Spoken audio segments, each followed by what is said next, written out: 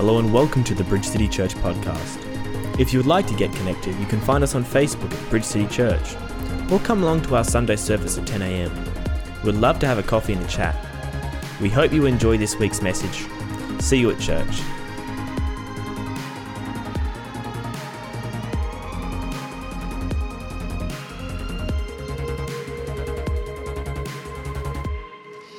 My great privilege this morning to invite Pastor Paul to come and preach the word. Pastor Paul and Barb are pastors at Mallee Life Fellowship, which we've been associated with for lots of years, and the church way before even our time was connected to Bridge City here when it was still Living Waters. So it's awesome to welcome you both in the house, and Tali as well. And I'm just going to invite Pastor Paul to come now and bring us around the word. Let's give him a hand as he comes.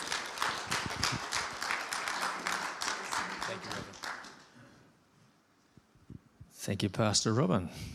It's a delight to be here. I feel like I've come home. And as I just take the opportunity to also to honour and thank Pastor Robin for the invitation, and we are only too pleased to serve the vision of Bridge City Church in whatever capacity we can as a family. So here we are, whatever that looks like. So my name is Paul, and as Pastor Robin mentioned, we've had a long connection with Bridge City Church, or Living Waters Church was known back then. In 1997 we began to be part of the ACC movement, and Murray Bridge was supporting Lameroo at that point. They were actually investing in that place at that point. And many of the youth that were a part of the Living Waters Church are now part of the leadership team here. And that's great. So I'm actually a lot older than I look. So yeah, and we really appreciate that investment that the Bridge Church has invested in Lameroo. And we really benefit from that. And even this morning, as we gather this morning, Pastor Trevor Honeychurch and Gay are out there ministering in Lameroo, so we really appreciate that. And we honour them for taking that journey into those outer regions and the outer regions. But we are seeing great growth in the Mallee. Can I encourage you with that news, that we're having great growth? Last year, just before COVID changed our plans a little bit, we baptised 13 people in March. It was an incredible, and of course the lockdown came at that point, and we were really concerned that with that lack of connection that people would struggle. But Jesus continued to build his church. He continued to build his church despite the things that came against us. And can I encourage you this morning that his kingdom continues to expand every moment of every day. Every moment of every day. And it's a privilege for us to be able to do that together in partnership with his church. That's what we can do. Let me just pray before I begin. Father God, I just pray that the word of my mouth and the meditation of my heart will be acceptable in your sight today. Amen.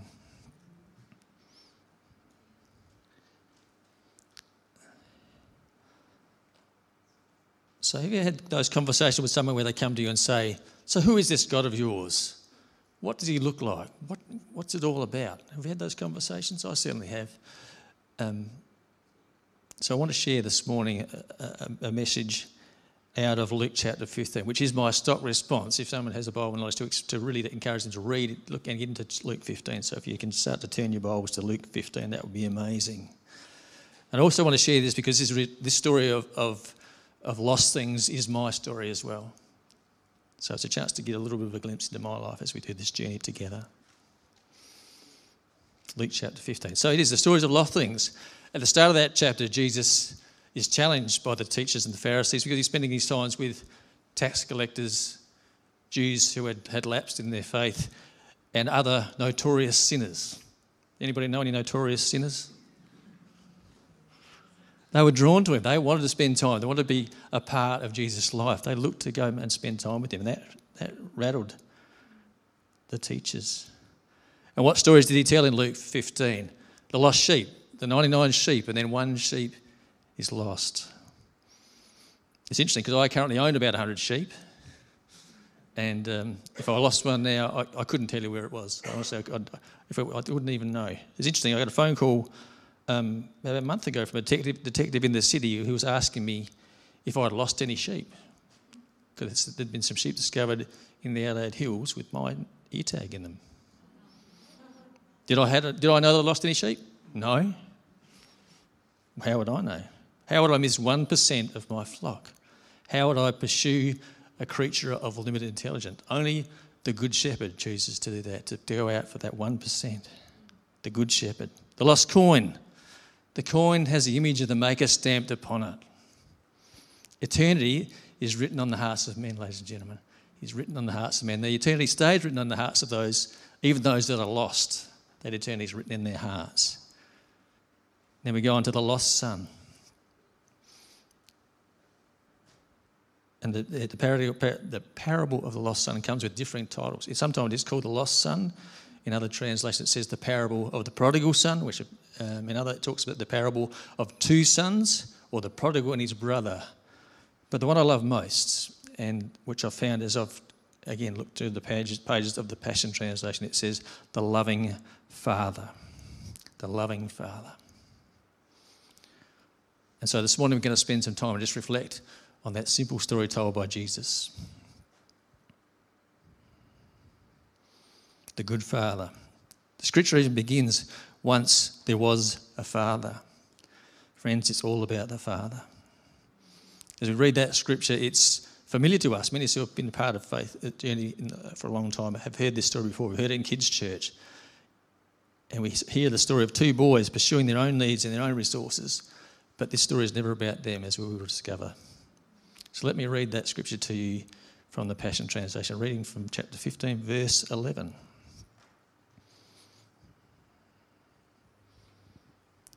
Then Jesus said, once there was a father with two sons. The younger son came to his father and said, Father, don't you think it's time to give me the share of your estate that belongs to me?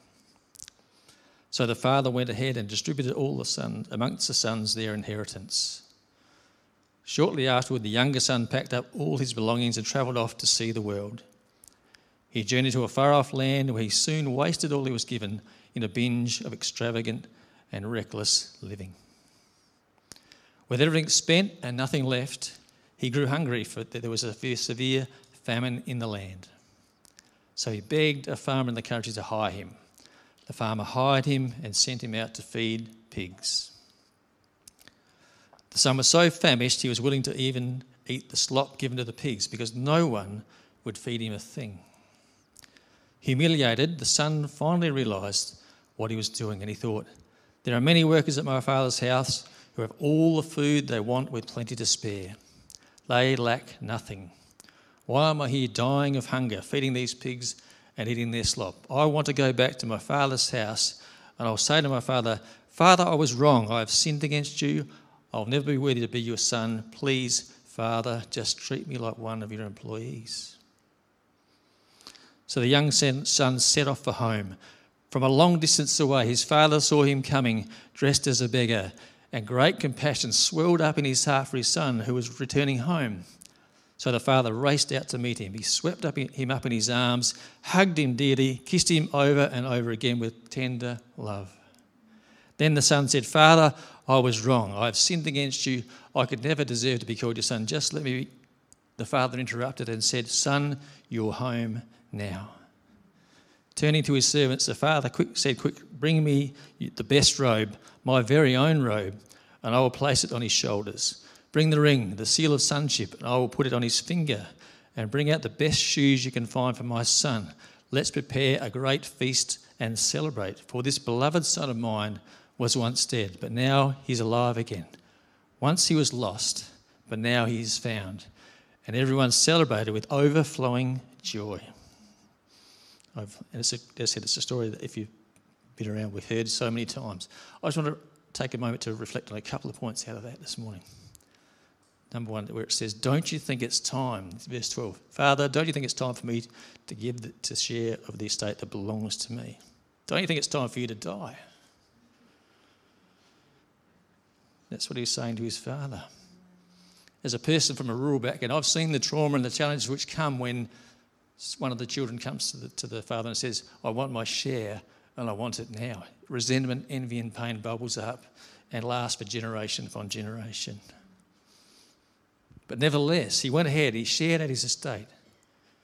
Under that culture, the older brother receives a double portion. So that means that the older son would get 2/3 and 1/3 for the younger son.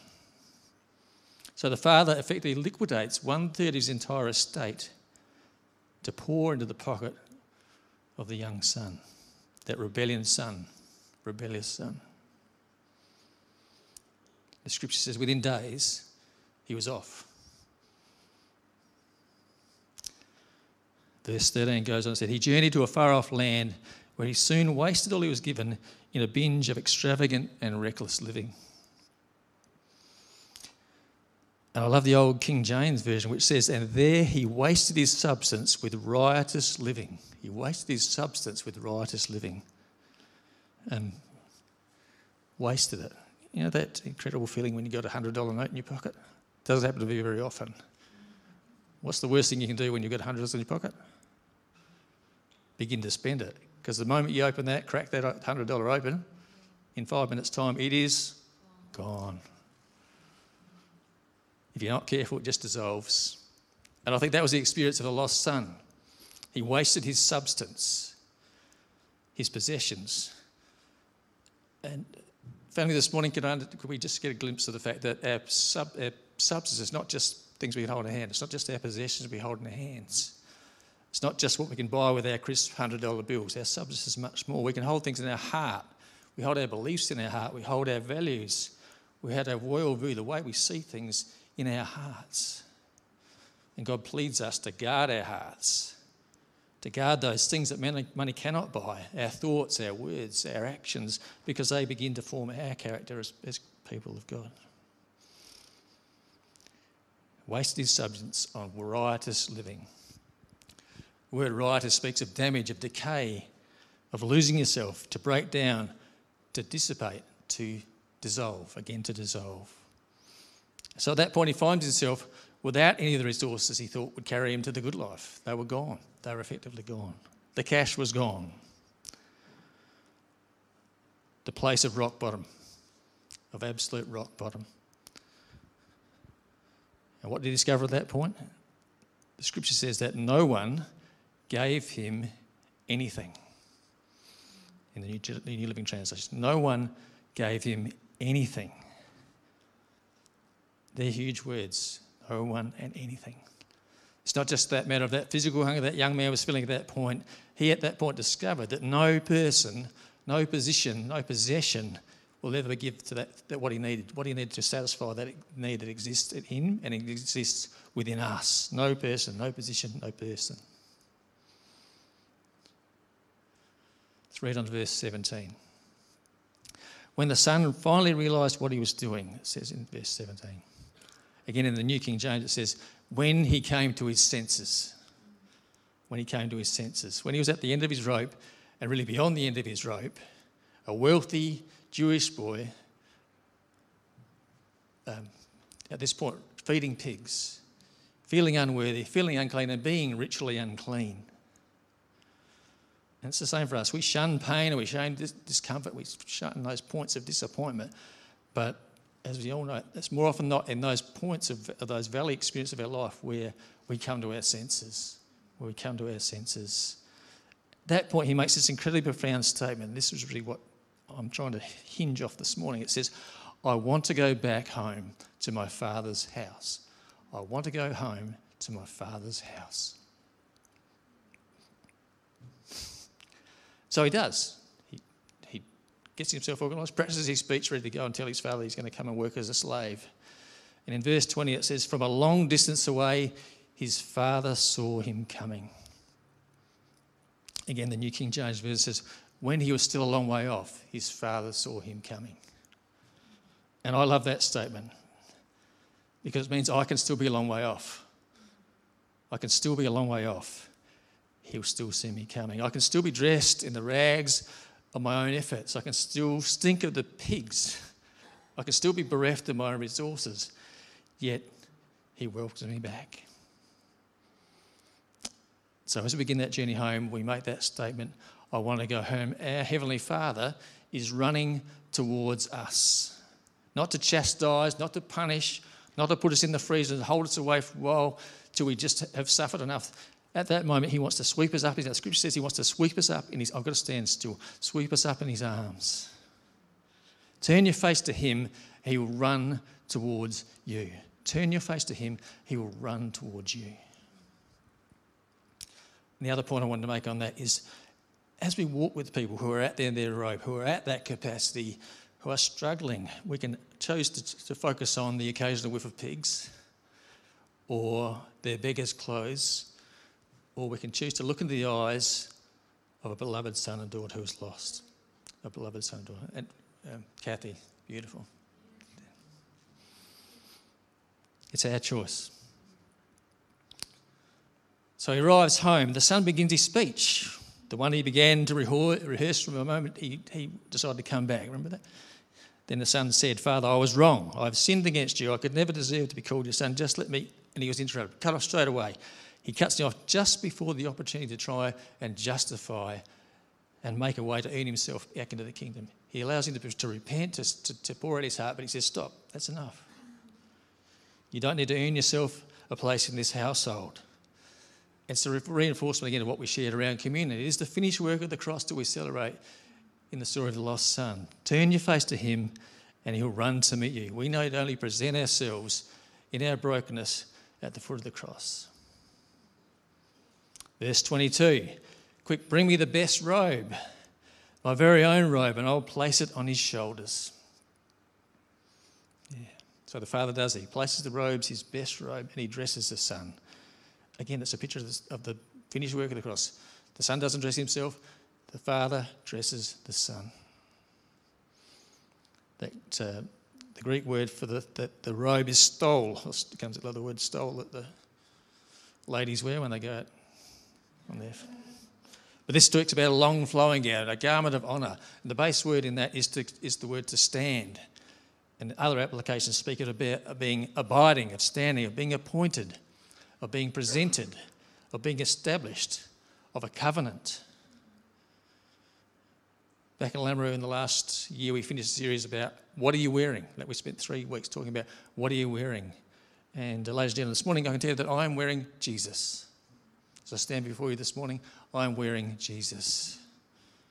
Paul wrote to the Colossian church to remind them of the sufficiency of Jesus in saving us. He said, "For you died and your life is hidden with Christ with God." You died and your life is hidden with Christ in God. Nothing we can carry into the equation will save us. Nothing. But to put on Christ. Put on Christ. Those beggar clothes that reeked of pigs were of no use to the lost son. They covered nothing. They couldn't prevent him from the Guiltosaurus that Barb talked about. There was no protection.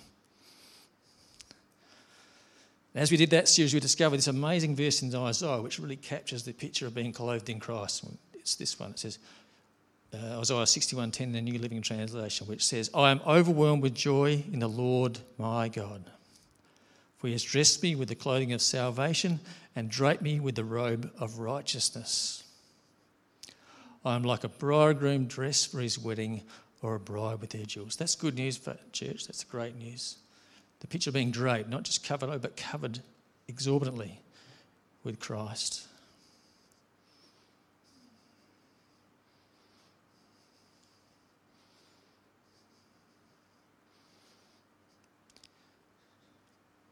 Yeah. That's right, I'm just adjusting my plans here. So they celebrate hard at that point. That celebration came. No expense was spared at that point. No corners were cut. It was bad news for the fatted calf, as you remember in the New King James Version. He got it in the neck for the celebration. Why? Because for the father at that point, it was a matter of life and death.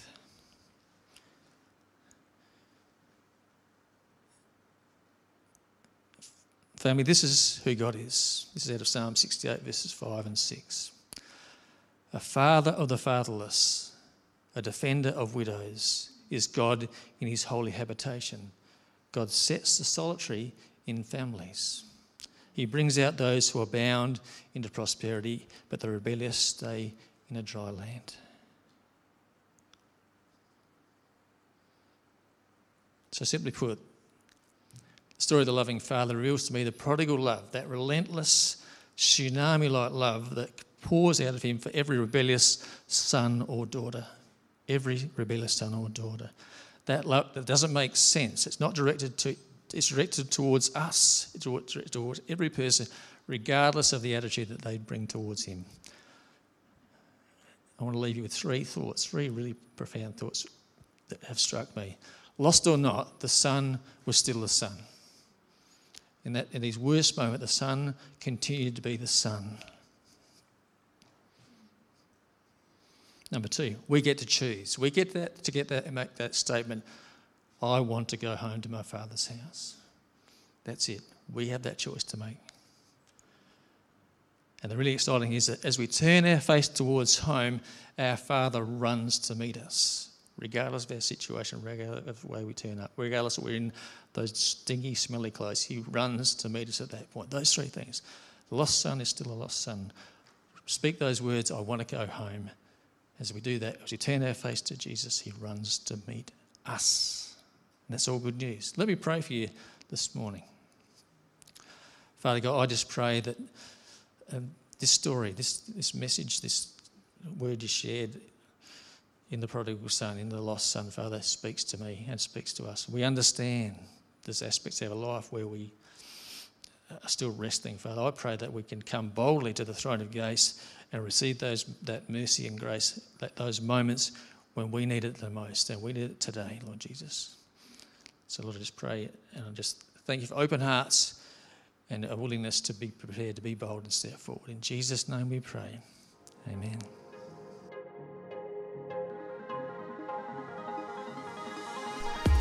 Thanks for listening to this week's message. If you enjoyed today's podcast, make sure you subscribe to stay up to date with all our latest sermons. If you would like to get connected, you can find us on Facebook at Bridge City Church, or come along to our Sunday service at 10 a.m.